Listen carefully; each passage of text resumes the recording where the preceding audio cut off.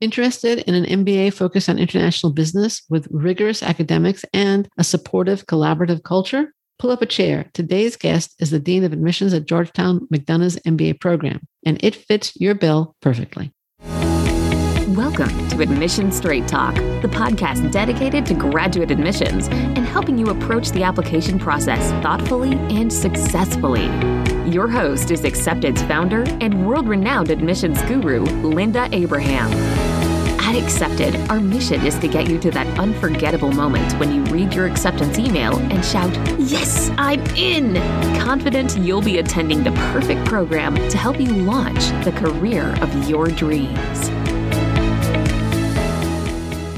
Welcome to the 421st episode of Admission Straight Talk, Accepted's podcast. Thanks for tuning in. You, dear listener, are listening to the right episode at the right time, provided you're listening before June 14th, because right now through June 14th, Accepted is having a June MBA sale. You can save 10% on all hourly services and up to $800 on our application packages.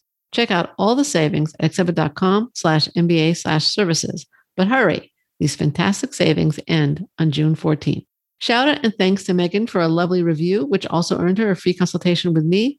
Megan wrote on Apple Podcasts, quote, "Linda does such a good job of covering a variety of topics. Her guests offer awesome advice as well. I would recommend this show to anyone looking to learn more about admissions," close quote. Thank you, Megan.podcastingyou. It gives me great pleasure to have back on Admission Straight Talk, Shelley Heinrich, Associate Dean, MBA Admissions and Director of Marketing at Georgetown's McDonough School of Business. Shelley has been leading Georgetown's admission efforts since 2014 and became Associate Dean in 2017. She earned her BBA from Texas Christian University, her Master's in Educational Administration from UT Austin, and her Executive MBA from Georgetown McDonough. Shelley, welcome to Admission Straight Talk. So excited to join you. Always appreciate coming back on the show. Thank you. Thank you. Now, I'd like to start with some just very general admissions questions and then move into more, time-related topics or timely topics. Can you, to start, just give us an overview of Georgetown's full-time and flex MBA programs for those listeners who aren't that familiar with these programs, and focus on their more distinctive elements? Well, the great thing about our full-time and flex program is that they are both 54 credit degrees, and they both follow the same exact curriculum. You have the same access to the Career Center, which is unique sometimes for a part-time MBA, same access to professors, the global consulting experience.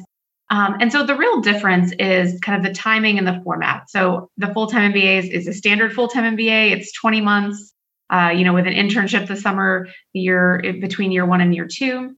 And then our Flex MBA program, you can complete in 2.5 to 5 years, really crafting your own schedule. So if you want to take 2 to 3 classes at a time, you can speed it up. If you want to stretch it out, taking maybe 1 or 2 classes at a time, you can do that as well. With the Flex MBA, you also have different course delivery options in order to make it more flexible. So you can choose between electives that are on Saturday, that are in the evening, that are hybrid, and also do more of our intensive learning experiences, the intense 1-week electives to get an entire credit knocked out. So you do have a little bit more flexibility. But in general, both are standard MBAs. And when you graduate, your degree says MBA.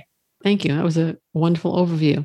Now, we're going to get to the pandemic in a minute, but right now my question is, what's new at McDonough other than the pandemic and the new reality that we're all dealing with? I know.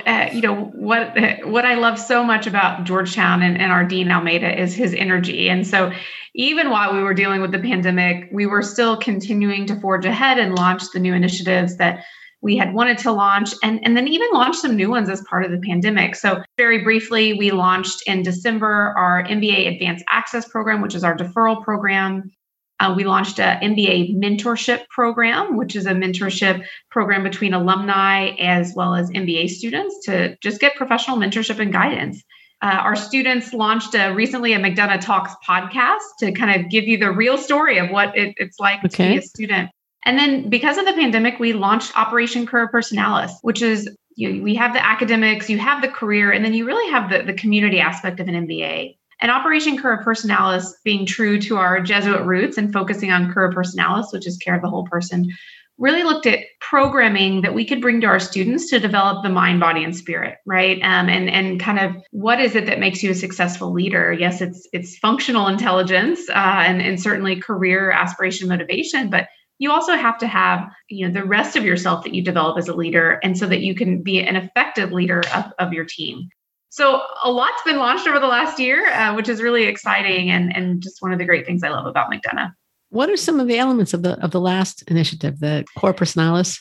We realized shortly after the few months into the pandemic that yes, we've always embodied the care of the whole person, which is really the Core Personalis. And in order to be an effective leader, you have to understand how to lead people with empathy and to take care of them as a person and to make sure their mental health, their well-being, their spiritual well-being, if they have, a spiritual well-being, all of that you're thinking about and taking care of, because ultimately that will lead you to be more resilient and a more effective leader. And so we've brought in all different diverse programming, everything from sleep seminars, recognizing that sleep has a great output on your effectiveness. Things like, yoga, things like meditation, comedy shows, different speakers coming in to talk about different ways that you can really improve yourself as a person. And the way I think of it is, yes, right now you may be in, mid-level of your career, or maybe the entry level of your career, but one day you might be managing 300 people or 20 people or 500 people or thousands of people. And to get the most out of your people, you should reflect back on those things that make, them strong, personally, and that allow them to take care of their staff and employees. And so it's been great. And they've opened it up, not just to students, but to staff and faculty, and ended up being actually, because of the success we had at McDonough, other parts of the university are implementing it as well. So That is something that we will actually take into next year, post-pandemic, that we realized students really appreciated. That's great. All right. So we've kind of been skirting around the pandemic. Let's dive into it. Okay. Yeah. How have the pandemic restrictions affected the MBA experience and program at Georgetown McDonough? Man, every week has, been exciting as it's changed and we've had to problem solve. Maybe exciting is not the right word, but there's been a lot of changes. So right now, any MBA student that wants to be on campus, who has met the COVID testing protocol at the university, is able to be on campus. Now, not every professor is teaching on campus at this point, but any student that wants to be can.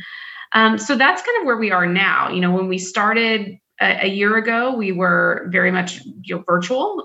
This time last year into the spring, we were very much virtual. We went into the fall and kind of in a hybrid with international students being on campus. And so it really wasn't until the spring semester that domestic students who met COVID protocols could be on campus. The president has just announced in the fall that we will be back in person. So we're really excited and planning towards that. And he's also announced an in-person graduation. So that's wow. For this summer, for 2021 or for next month. He just announced it a couple of weeks ago. Oh, so that's exciting. Yeah. What that looks like, we don't really are still kind of figuring out, but we will be in person. So at this point, most of your MBAs are on campus in class, right?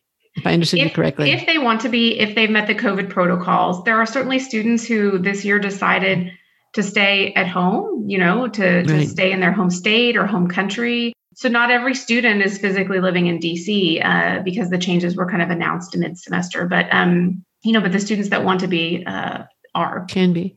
All right. Yeah. Okay, great. That's first of all, it's fantastic progress. And they can have the kinds of casual interactions. The cafeteria is open, the lounges are open, the clubs are meeting, et cetera, for those people who are on campus, or are there still restrictions in that regard? Yeah, I think there a lot of the social activities are still, at least that are sponsored by Georgetown, are very restricted. Those are still virtual. Any type of club activities, career activities, anything like that is still virtual. So the focus has really been on the classes. Now students are allowed to be in the building. You can run into somebody now. Yeah. Right.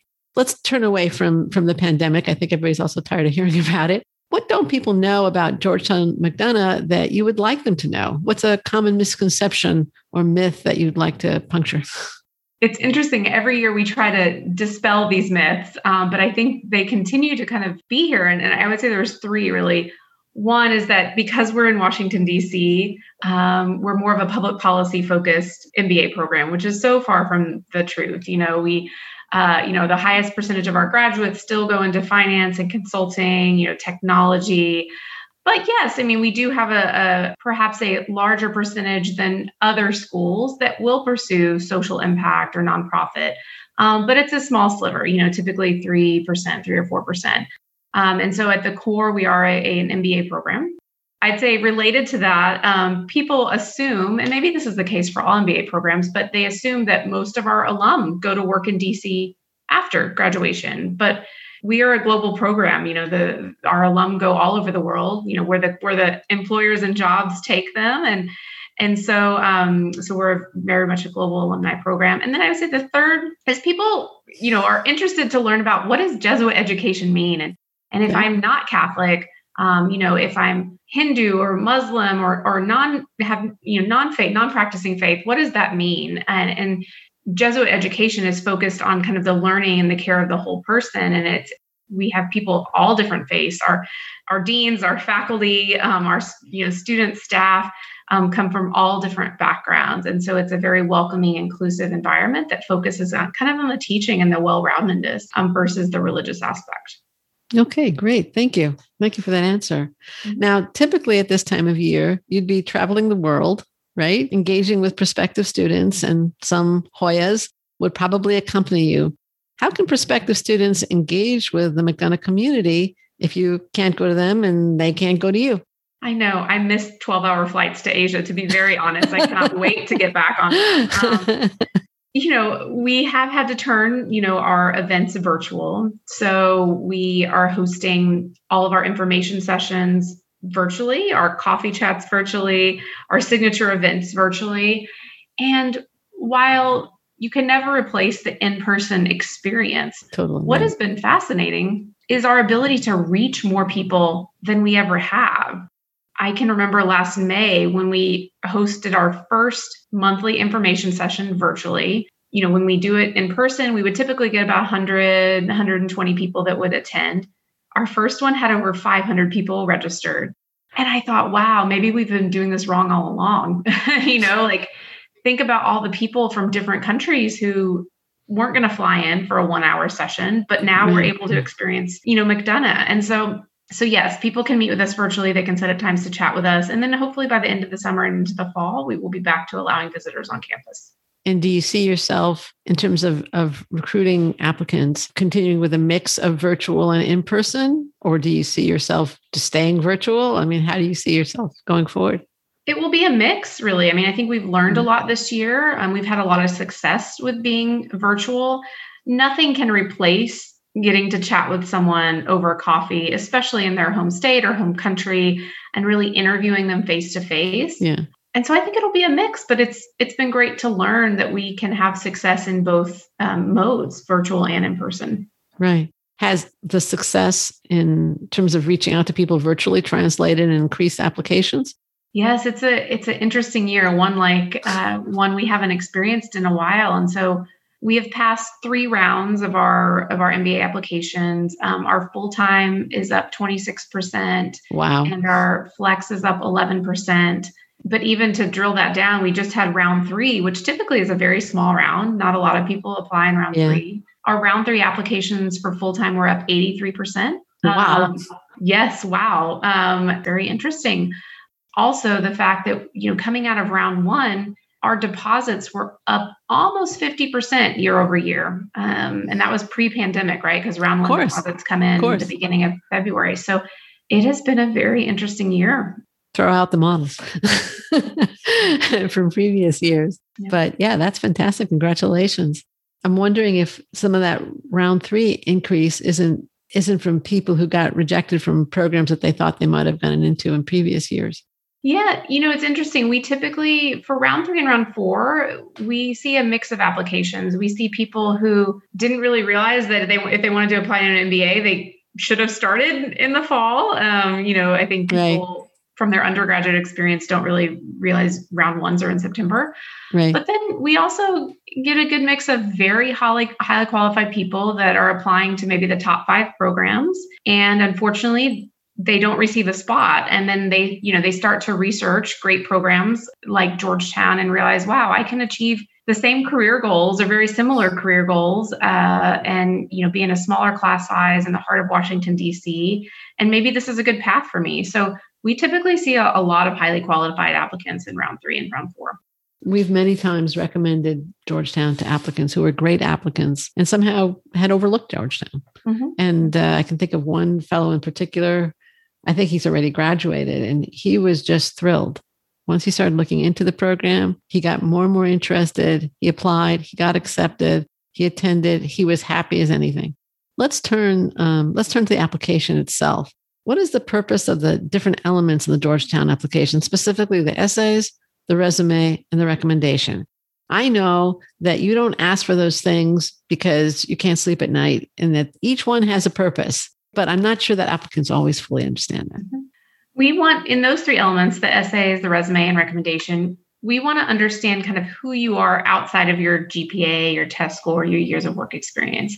It allows us to really understand your character, your leadership ability, and what you'll bring to the classroom. So in our essays, we're fairly unique at Georgetown, I think, in that we provide 3 essay prompts. You only have to choose one. So it allows you to determine what your value proposition is as a person and leader, and then choose the essay that allows you to sell it the best so that you're not forced into a box of an essay that maybe doesn't, really highlight your strengths. And then we have a video essay, which I know causes anxiety with students, but honestly, it's one of my favorite parts of the application because we get to really see them and who they are, because only one person gets to interview you on the admissions committee. True. But with the video essay, everyone on the admissions committee gets a chance to see you, and you can re-record it as many times as you want until you get it right. Whereas in an interview, you go in and you get one shot, right? Right. I think it's a strength for applicants in their application process. The resume also provides just more context into what you do, what your accomplishments are, and your career progression, as well as how you're involved maybe outside of employment. And then the recommendation is something that I typically leave till the very end. And so by the time I've read your entire application, I have an idea in my head, perhaps of what type of student you are, or what your experience has been. And then interestingly, often when I read the recommendation, it confirms what I was already thinking, and so I love that. And so the recommendation, it typically just rounds out your application. It's not typically make or break. Very few people will have a negative recommendation letter. It's more like what does a recommender choose to talk about? That correct. Mm-hmm. Not so much as a positive or negative, because most of them are positive, is what is that person emphasizing and highlighting? Mm-hmm. Okay. What about the test? McDonough gives applicants a choice between the GMAT, the GRE, and the executive assessment. Any plans to provide waivers, make the test optional? Kind of where's Georgetown on that? Yeah, there's no preference among the three. I mean, I think, the old adage is if you're thinking about the top consulting firms or investment banking, it's probably preferable to choose the GMAT. However, I've heard that some companies are being more flexible. But other than that, there's no preference. Research the test, figure out which one you're going to do the best at, and then submit. Be sure to take it more than once. That's what I always recommend to applicants. Take it more than once because you're typically going to do better the second time. We see it all the time. In terms of waivers, last year was different, but moving into this year, while most countries and states have resumed accessibility to in-person and/or there still is online options, we do realize that there are some countries where there is still limited accessibility. And so we have provided each round an opportunity for people to apply for a test waiver if they don't have access to take the test. And then if they don't have access, they also have to have met certain academic eligibility criteria. So it is very selective. And, we don't know what we're going to do moving forward with tests. I think it's important to have tools by which to assess candidates and how they're going to be successful in the classroom. There are people who don't test well, but there are people who really test well, and it offsets a low GPA. I can think of many applicants who maybe had a 2.7 or 2.8 GPA because they were doing maybe intercollegiate athletics. Maybe they were supporting their family. They were working 40 or 50 hours a week. And maybe they were immature when they started college. They were immature. And so, but then 2 or 3 years after college, they go take a test and they do really, really well. And then even for international applicants, without a standardized test, how would we compare transcripts from, Mongolia to Ecuador to India to China to Los Angeles to San Francisco? Like, how would we assess all of those and do it well? And so that's one of the reasons why a standardized test can be helpful. But, we're really trying to dig through and think about, assessments and what to do with them moving forward. Great. Thank you. Now, you've obviously been looking at a lot of applications over the last, I guess it's now 7 years, right, at Georgetown. What are some of the most common mistakes applicants make that you've seen? The common mistakes that stand out are, first of all, just sloppiness. I mean, that seems silly, but, lowercasing, your name and your first name and last name on applications, and not putting in the right school, which sounds so simple, but every round there are multiple people that do it. Say, I'm applying, I look forward to applying to XYZ school, and it's not Georgetown. And even when I was previously working at GW in admissions, it was the same thing. Assuming that we know about the career progressions that they've had. And to provide you an example, I was interviewing a student one time and simultaneously looking at their resume. And they mentioned, well, when I received that promotion at Deloitte, I was then doing XYZ, and I was looking at their application. And I said, or their resume, and I said, I don't see that promotion. You didn't indicate that promotion on your resume. And the person said, well, I wanted to get it down to one page. And so I decided to remove that. And I said, oh no, don't, that is a key element of your application, of your candidacy, is that you've been promoted. We look for that. So that was another, I guess you call it maybe mistake or not strategic. And then I would say another thing is, not having attended any type of event or met with any type of alumni or current students. So, when I ask someone, how have you learned about Georgetown? The successful applicants will say, well, I attended this event, or I know an alumnus of your university I spoke with, or, whatever it is. And then they'll talk about how that conversation or that event has led them to more be interested in Georgetown. And especially in this virtual environment, when all of our events are virtual, there is almost no excuse for not having attended an event. Yeah. In years past, maybe if you were international, you might not have been able to attend. But this round, this cycle, you should definitely be attending virtual events. Right, for sure. You should be attending both to demonstrate your interest in the program, and because you should want to know about the program. Your applications will be better. In light of the pandemic and the crazy end to last year's admissions cycle, are you going to evaluate applications slightly different, perhaps looking for or weighing different attributes more or less? So I think what the pandemic really further highlighted is our true commitment to cura personalis, which is care of the whole person and empathy. We last summer took an approach to say, we're going to have individual conversations with every person that's struggling, that's thinking about maybe this isn't the right year for them. And we're going to hear their stories. And, if you think about that, 30 minutes per student times hundreds, it was a lot of students, but we said, this is true to our values. And we want to feel right about how we're handling this. This feels right to do. And so I think that's continued to bleed into this year, is that care and true perspective on each individual person. For top MBA programs that are receiving thousands of applications, but also, receiving tens of thousands of inquiries, before this, while we tried to pay as much attention as possible, sometimes it physically wasn't possible. And I think what the pandemic has shown is we change our processes to make the time because it is important. So that's something different. I think there are candidates out there that are worried that if they got laid off, or if they were furloughed, or if they had, they were an entrepreneur and their business went under, that somehow is going to tarnish their application. And that is so far from the truth. We are receiving so many applications from people in those exact circumstances. And in a human perspective, we understand, we get it. We're watching the news. We understand what's happened over the last year. Yeah.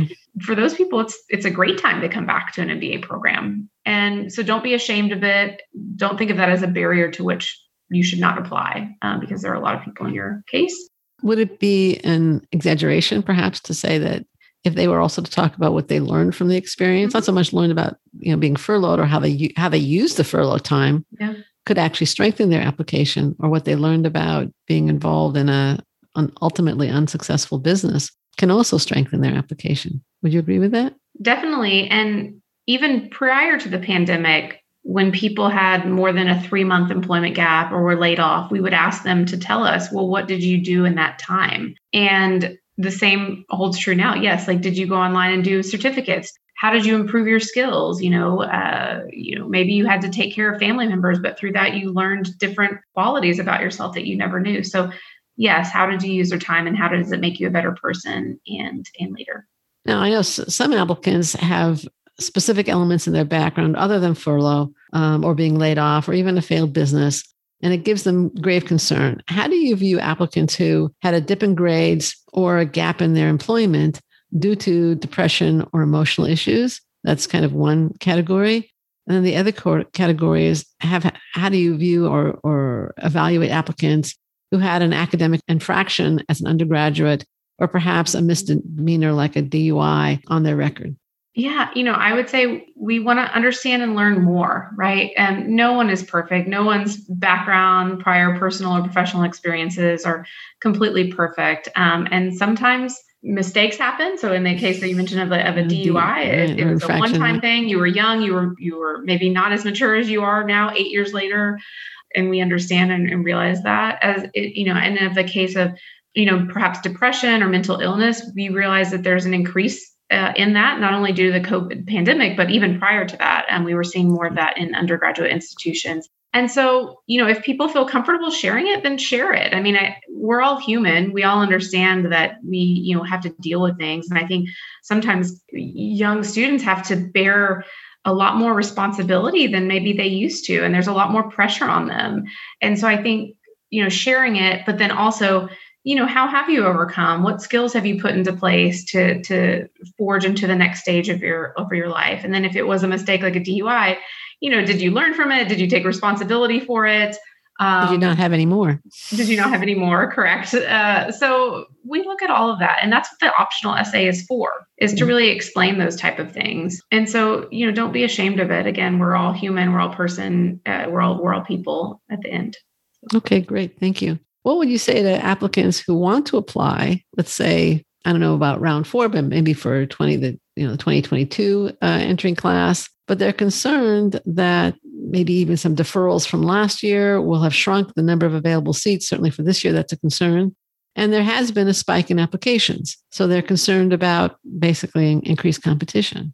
I had a lot of students over the last few months come to me and say, try to analyze their probability of success. And you can tell it's angsting them. And what I tell them is, look, the number of applications we're getting now was similar to what it was, 3 or 4 years ago. There was a dip in the market for a while as the economy was really strong. And so the situation you're entering is much similar to the one people 3 or 4 or 5 years ago were entering. Don't try to analyze your probability of success. Every applicant is different. There's no necessarily metric for who we admit. And if this is the right time for you, then apply. And in a worst case scenario, and we are not able to admit you, then come back to us and say, look, I wasn't admitted this year.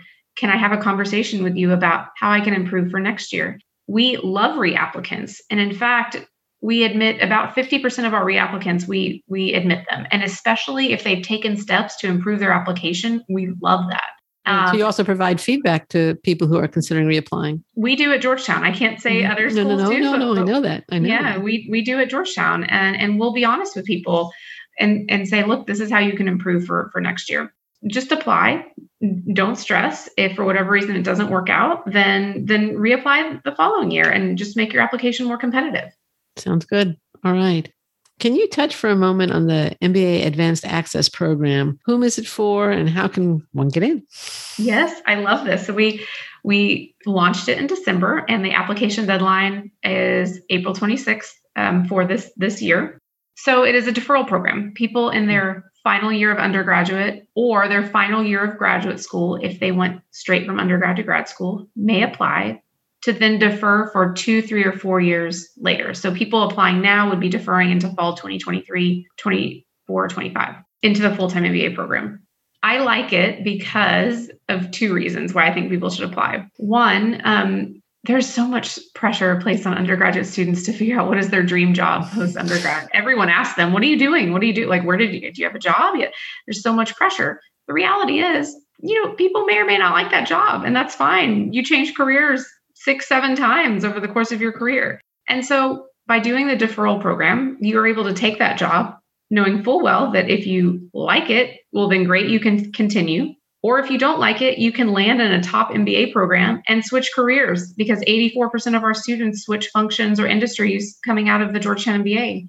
And so it gives you this fallback plan. And so you don't have to have that pressure. The other reason I like it is that by applying into the MAP program, you're going to be competing likely against a smaller pool of applicants for a seat 2, 3, or 4 years from now. If you wait and apply to the regular program, you're applying to a few thousand, or you're applying against a few thousand applications. And so your probability of success is perhaps greater applying into the MAP program. Because if you apply into a full-time MBA with only 2 years of work experience, while you're still can be admitted, you're competing against people with 5 or 6 years of work experience. So that's the two reasons why I believe the MAP program and a deferral program is, something to think about. That's an absolutely great point.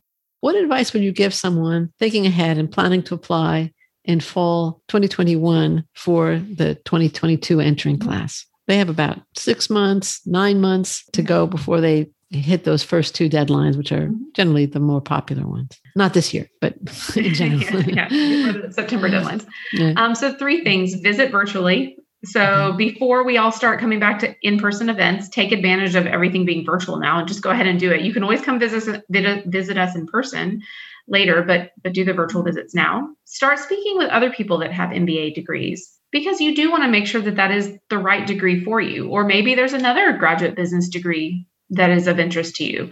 So the more people you speak with, employers, hiring managers, your friends, you'll further know if this is the right path for you.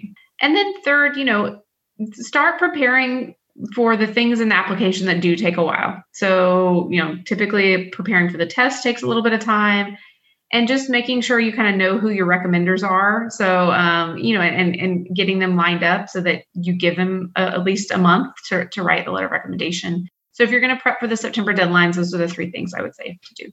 Great. Thank you very much for wonderful suggestions. What would you have liked me to ask you?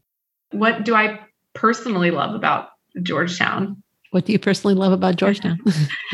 So I've worked at 4 different business schools, and Georgetown is and they were all great. They were all great experiences, but Georgetown is the first school that I've been the longest at. I've been here almost 7 years, but was the first school that I decided to go back and do my MBA because I did have potential options to apply at other schools. I may not have been admitted, but I had other options to apply. And this is the first school where I said, I want to be a Hoya.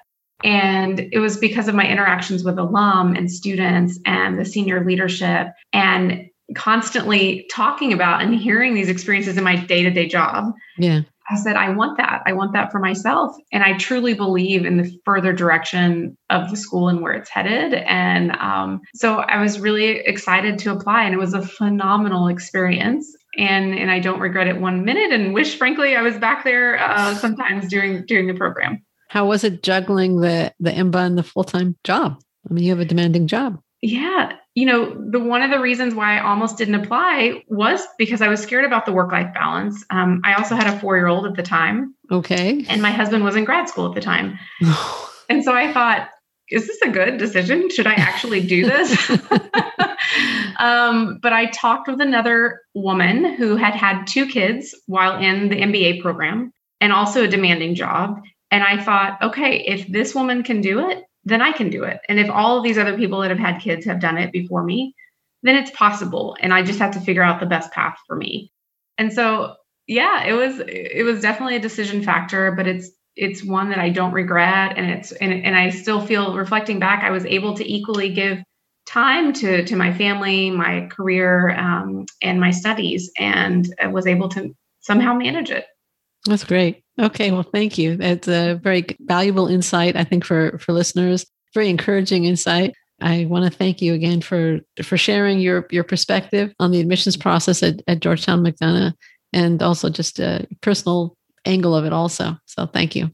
Where can listeners and potential applicants learn more about Georgetown's MBA program? Yes, please visit choosegeorgetown.com. Okay, great. And is there a period or anything there? It's just one word, Choose Georgetown? Correct. Mm-hmm. Great. All right. Thanks again, Shelley. We're going to include links in the show notes at accepted.com/421, and that'll go to the site Shelley just mentioned, as well as to related articles and interviews. They are all linked to at accepted.com/421. Quick reminder, don't miss Accepted's June sale. Save up to $800 through June 14th, 2021. Visit accepted.com/MBA/services for your savings. Listener, thank you too for joining Shelley Henrich and me for our 421st episode.